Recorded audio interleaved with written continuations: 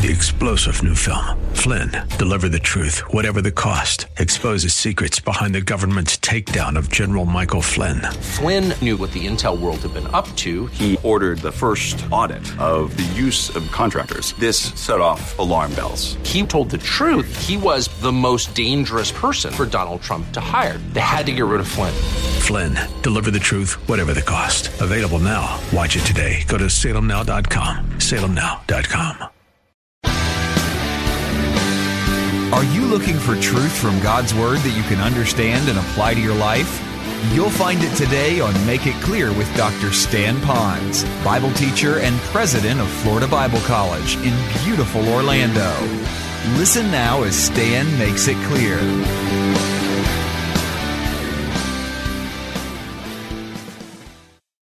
As I was preparing this message and going through this, it was coming out of a heart that was so much committed to the truths of this. I am to all of it, obviously, as a pastor, but there's certain pinnacles of truth that really define you. And as I put together this outline for you from God's Word, I realized that this would be, if I could pick out, one of the most important messages of my pastoral preaching career.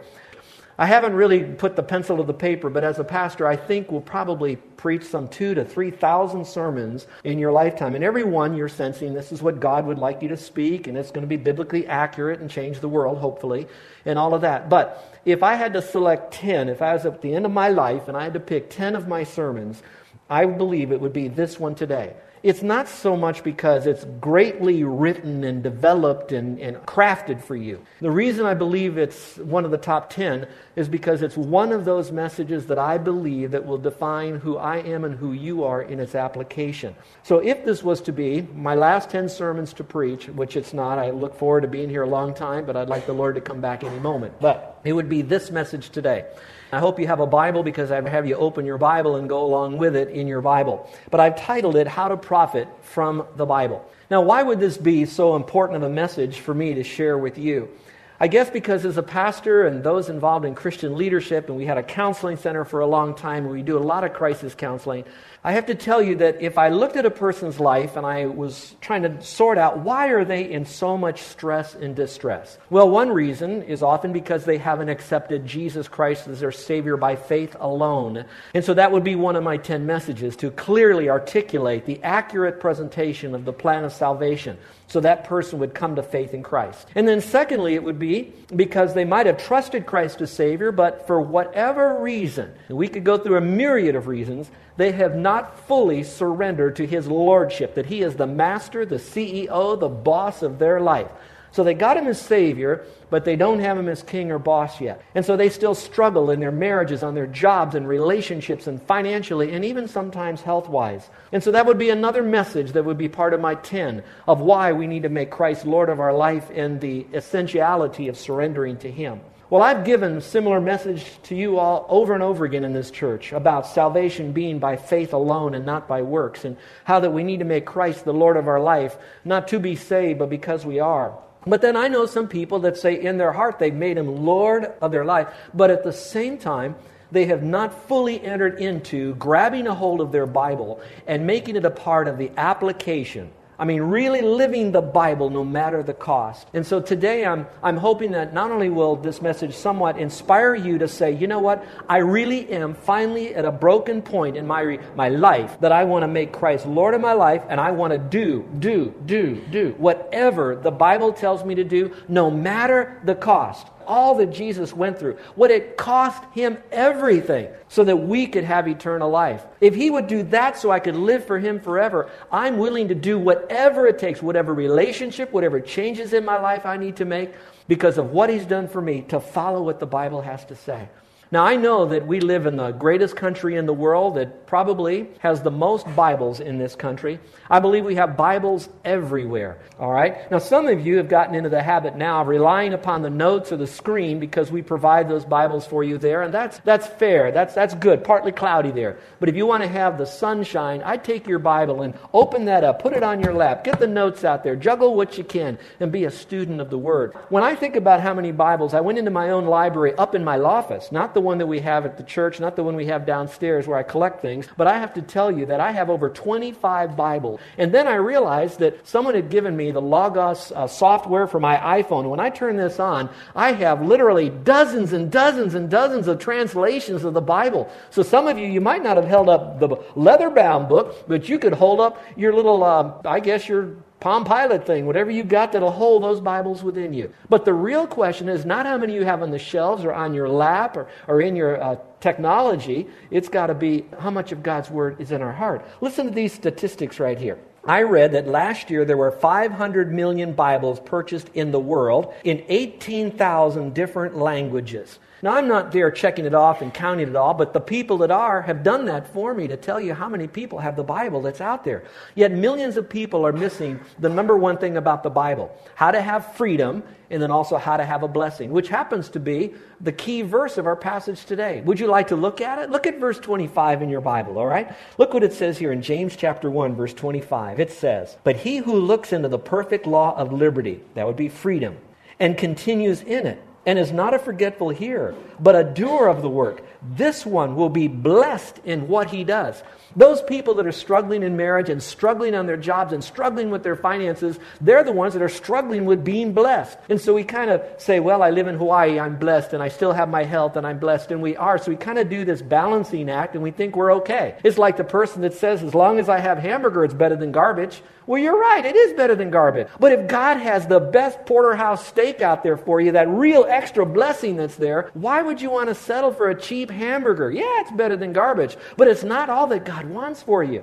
And for some of us, maybe we're just still satisfied with the hamburger. And I pray that sooner or later that hamburger might grow a little bit in your mouth where you just say, I need more. And maybe He's doing it. Maybe the broken things that are going on in your life right now, the Holy Spirit is saying, there is something more out there. But instead of trying to make it on your own, go back to the book right here and profit from it, from this message today. It will truly help you with it. So let's see what we can do. I'm going to give you 3 parts of this message from this passage of Scripture that I think that if you will take it into your heart and own it and become a master of it, living it out, that you will truly profit from your Bible. Here's number 1. I must receive God's Word. Look at verse 21. It says this, that we're to receive it with meekness, the implanted Word in you. You know that word receive in the Greek basically simply means to welcome. But it's meaning more than just we welcome you. It's like we welcome you into our lives. It's another form of the authentic meaning of the word aloha. When we say aloha and luau, aloha and all that stuff, that's surfacey stuff. The real true meaning of it is aloha. We welcome you and we love you. We receive you. You're a part of our ohana, whether it's by blood, birth, or whatever. You're part of us. And so when that word says receive, whether it's in the Greek or Hawaiian, it means the same thing. We welcome God's Word into us. We receive it with joy. And notice it's welcome in, and that's what it says, receive the implanted Word of God.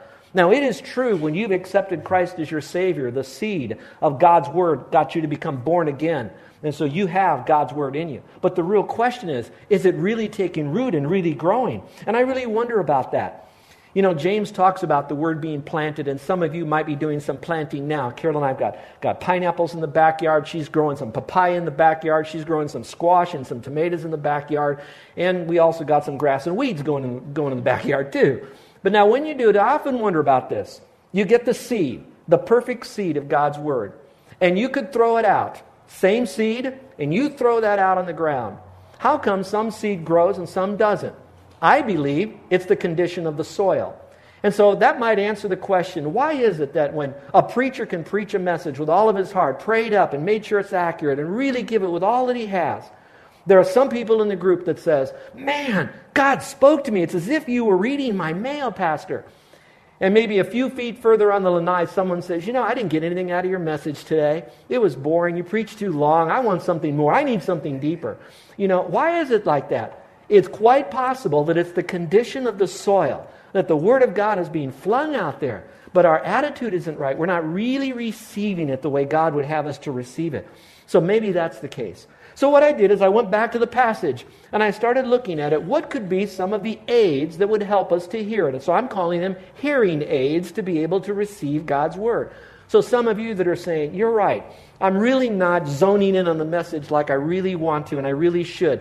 What are the things that are blocking me? Well, let's tune up our hearing aids for a moment, shall we? Let's go to number 1. Here's the first hearing aid, and that is it's to be careful. Look at the verse. It says, be swift to listen. Now, that's in the context of the Word of God being implanted within us. That, yes, we want to listen to others, and we want to listen to good people, and listen to truth, and all of that, but at the same time, listen to God's Word. We need to be careful to do that. You know, I find that when I'm talking to Carol, she'll listen when she's not talking. When Carol is talking to me and I try to talk at the same time, there's a lot of verbiage going on, but there's not a lot of words being received into our minds and into our hearts. And so sometimes what happens when we come to church, we don't slow down and be swift to hear. Now, I know that right now, perhaps because of the society, when the preacher preaches, we are quiet as we possibly can and keep our kids quiet because that's what we're supposed to do. But merely being quiet does not mean that you're only hearing my voice. It's quite possible that the Word of God is going out every Sunday, but you're hearing a lot of other voices. The voice of someone telling you, don't forget to bring this home when you leave from church. Don't forget you got to put that on your daytimer because you missed out on it. Don't forget to do this. And all of a sudden, you're hearing a lot of voices in your mind. It wouldn't surprise me that some of you might even have your BlackBerry out and you're sending a text message to someone. So you're very quiet, but are you really listening to the Word of God when it's being preached? And maybe that's why we're not profiting from it. Life is okay. We have a hamburger life. It's better than we're always thinking garbage. But we've got to be slow and calm. And in this case, be very careful. Careful. Zone in. We really do want to listen. Second, we do want to be calm. It says here, and slow to wrath and not to be angry, and how important that is. Now, I know that some of you might think, well, what does that have to do with listening to God's Word? You know, I find that if I have an angry nature about me, I'm angry at someone, I'm angry at life, and I've got bitterness in my soul, that happens to be part of the blockage where my hearing aid isn't really working. And so we have to be calm. And so I ask you this question. I don't know what your house was like, but was it calm as you got up in the morning? Was it pretty calm as you were getting the kids ready? Was it calm when you were waiting in the car honking for your family to come and join you? When you got here, was it running here and running there? Were you calm when you came into this sanctuary? Now, I know the music was celebrative, but it can be celebrative and still have a calm, receptive spirit to God's Word. So what was it like? Remember, bitterness is a tremendous barrier to God's Word, and it's an emotional one. So maybe what we could do right now in your own heart is to say, is what I'm bitter about worth it to clog up my hearing from God's Word? Is my bitterness actually hindering me from the very blessing that I want, and so my bitterness is going to keep fighting against that? I don't know. I'm not hearing an angst, but I'm passionate about this message. So I guess I ask you, are you careful to listen? Listen, and are you at the same time calm and not angry when you do this? So what's your emotional state? Here's the third hearing aid, and that is to be clean. It says, lay aside all filthiness and overflow of wickedness. It's interesting when we talk about things to be clean, going back to the planting of God's Word in the garden. The other day I got the newspaper and they had a section in there on gardening. Maybe some of you saw it. And in that section it talked about planting new grass. And we're blessed in our backyard. We have a postage-sized backyard, but in that backyard we have some pretty good grass. But before that grass was laid, the article said, what you do is you take out all the grass. You take out all of the weeds. Then it says to put down a pre-emergent, where you're really going to put some, poison into the grass, into that dirt, so that it'll keep the weeds from growing. They said, wait about a week to see if any more pop up. Then put some more down. Once you've prepared the soil, then it said, go ahead and cast your seed or plant those sod, whatever you might need to do. Now, we've done some planting in our backyard for some plants. We didn't do that, but we did this. We took out the old, and we put down these sheets. They look like screen, and then we put little holes in there so we could plant the little plants in there. The purpose of that is to retard the weeds. Now, most of you that really want a good crop, you'll go that extra mile, because if you want to eat good, you prepare good. And so you prepare for the great growth. Well, that's how it works in the normal, natural world of eating. But God says we need to prepare our hearts so we can really receive God's Word. In fact, in this word here that talks about this filthiness, is a word that the Greeks got the word earwax from. Now, isn't that gross, kids? Earwax, you're driving down the road and someone's just digging and digging and digging at their ear, and then they look at it, That's gross, all right? Well, while we think that's so gross, the Lord is up there saying, there you go to church, you sit in there, but you're still thinking the wrong kind of thoughts about people, or you've got anger or bitterness or moral impurity. You've got issues that are going on at work. You're not a pure person. You don't have a consistent testimony. That's earwax. So when you come, you kind of do the obligatory thing. I sit here and I've done my part, and sometimes we deceive ourselves into thinking, look at how good we are. We were at church today. We did sing. We smiled. We even said hi to somebody. But inside, our heart and mind is clogged with sinful earwax, so to speak. So we do need to be clean. So how do we get clean? So I don't want to leave you in that state. Very simple. God says, I know it's easy to get earwax, sin. He says it's very simple. 1 John 1:9. If we confess our sins, He is faithful and just to forgive us our sins, and He'll cleanse us from all unrighteousness. So even right now, before you get up and go out, you can clean your earwax out, the sin I'm talking about. Just right now, while I'm even speaking, say, Lord, I want your message. I want your blessing. I want that freedom that I really have. I feel like I'm in bondage. And so, Lord, I'm confessing right now. I don't know what it is. I don't have anybody in mind. I just want to make sure that when we go to God's Word, that we have our hearing aids on. Let's go to the fourth one, and that is to be compliant. It goes back to the word receive again. Receive with meekness the implanted word. So not so much about the welcoming now, but it's the spirit in which we welcome. And that's the idea of being meek or humble or teachable. So in other words, when you come, it's not so much of saying, I want to look at this Bible here to see if I agree with it or not. Or, I'm going to open up my Bible because I said I'd read the Bible 5 minutes a day. In other words, our attitude stinks. Now, yeah, it's good to be in the Bible, but really, is the Bible getting in us with that attitude? I don't think so. So when we come to the book here, we're coming to a holy book. God's mind on paper. God's voice written down. And as we come with meekness, we're saying, Lord, I'm fragile. I need more. This world is complicated. My life is stressed. I want to please you with my heart. So, Lord, would you speak to me now? And when you do, I promise to, first of all, change my thinking. That's what real repentance is. And secondly, I'm going to change my ways. I want to be like this book right here. Now, for some of you, when you hear that, you say, man, I'm going to be so weird like the world. You will not be weird. Yeah, with the world probably. But with God, He's smiling down, and the shackles that's binding you will be broken, and the freedom you'll have will be released, and the blessings will come. I don't know how, not name it and claim it and all this money and a promotion on your job and the kids get over their illness. But inside there's this blessedness of being guiltless when you come with a meek and proper spirit with Him. So you come and say, Lord, you teach me now. Show me what I need to do. Let me learn about you. I need you. I'm desperate for you. And the Lord's up there saying, all right, you're my kind of child now. Now we can go and do some work and make your life what you'd hoped it to be. All right, so number one, we have to receive it with 4 hearing aids. Number 2, we must reflect on God's Word. So it's not just, receiving it. There's got to be a time of reflection. And it's very similar to the first one, but a little bit different. Look at verse 23 and 24. It says this, for if anyone is a hearer of the Word and not a doer, in other words, you put yourself under the sound of God's Word, but you don't choose to do it. He is like a person observing his natural face in a mirror. For he observes himself, goes away, and immediately forgets what kind of a man he was. I like this illustration that James is using. He says, boy, what a great illustration. It's about a mirror. And I like it because most all of us looked in the mirror today. But now think with me for a moment. Let's kind of come up for some air here about a mirror. When I look at the mirror, I want you to know that I look at the mirror this morning and I shave, okay? Now, I wish my wife was here and she gave me permission to do this, but when my wife does, she doesn't shave her face, okay?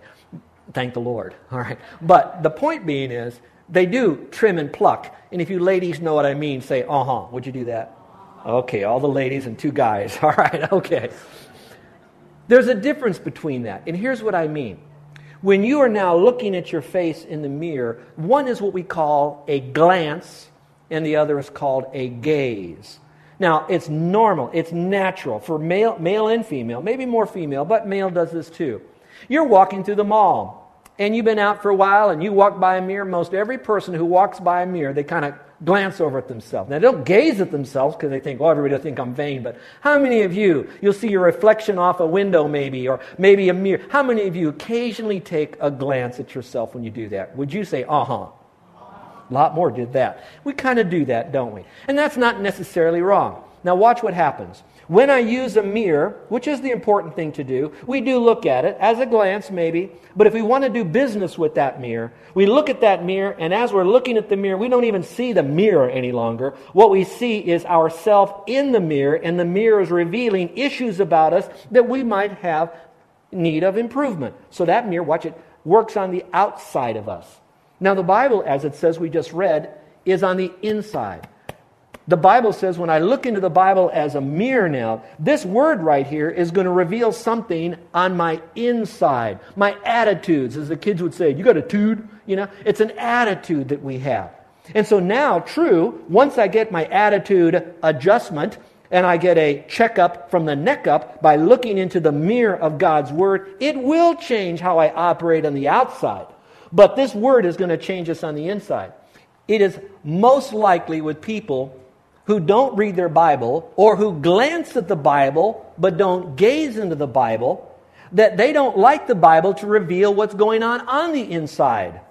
That they do have duplicity in their relationships.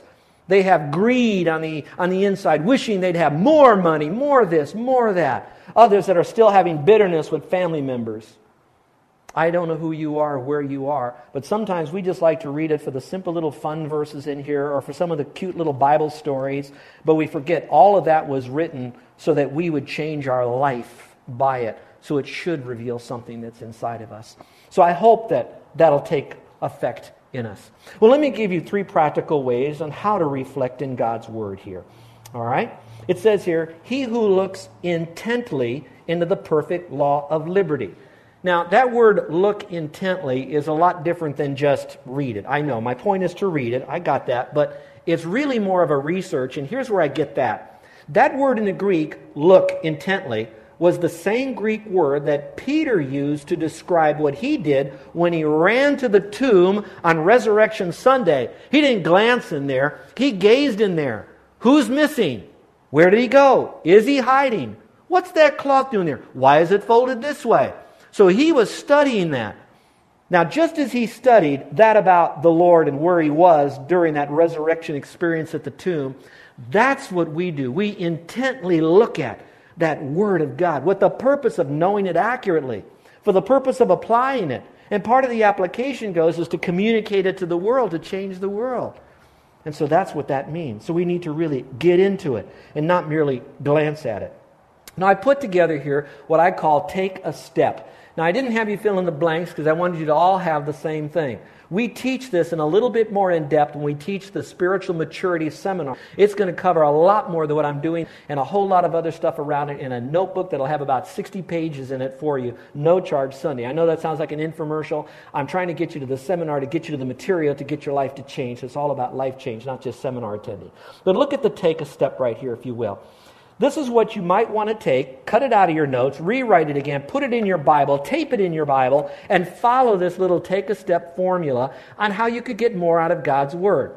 Now, some of you are saying, boy, that's really good stuff. Now, let me give you a contradiction to this.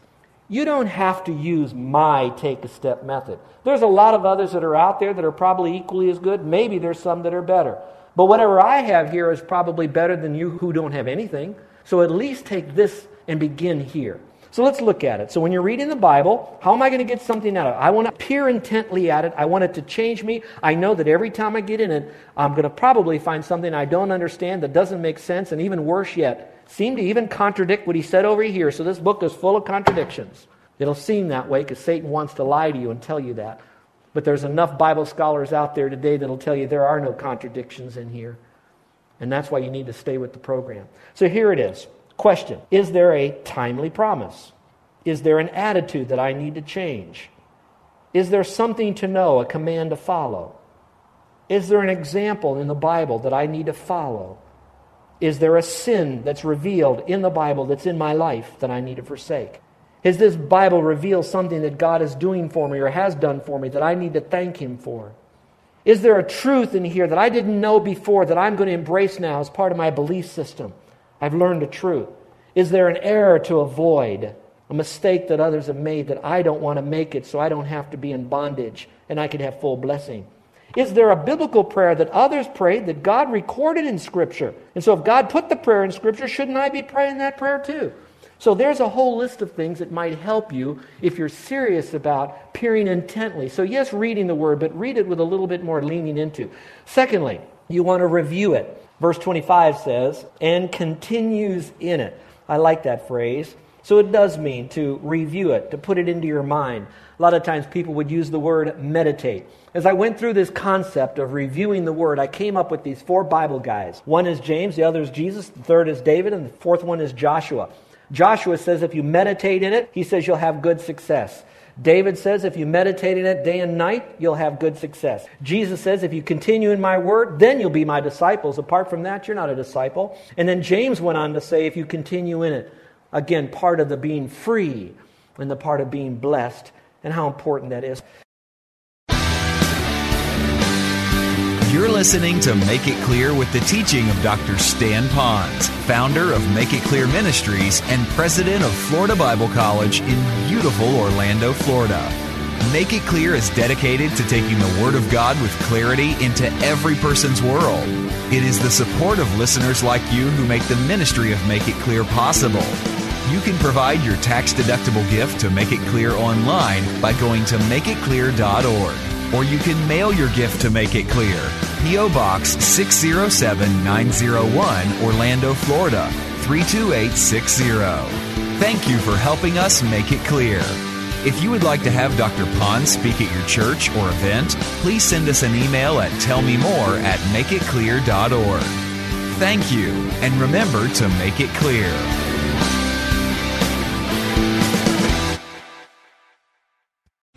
Three-star General Michael J. Flynn, head of the Pentagon Intelligence Agency, knew all the government's dirty secrets. He was one of the most respected generals in the military. Flynn knew what the intel world had been up to. He understood its funding. He ordered the first audit of the use of contractors. This set off alarm bells.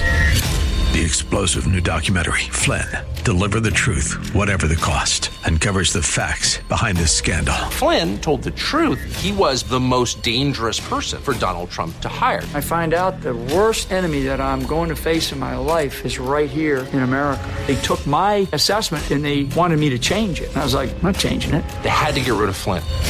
With in-depth interviews, archival footage, and never-before-seen personal records of the man behind the headlines. I just felt like I was drowning. Flynn, Deliver the Truth, Whatever the Cost. Available now. Watch it today. Go to salemnow.com. salemnow.com.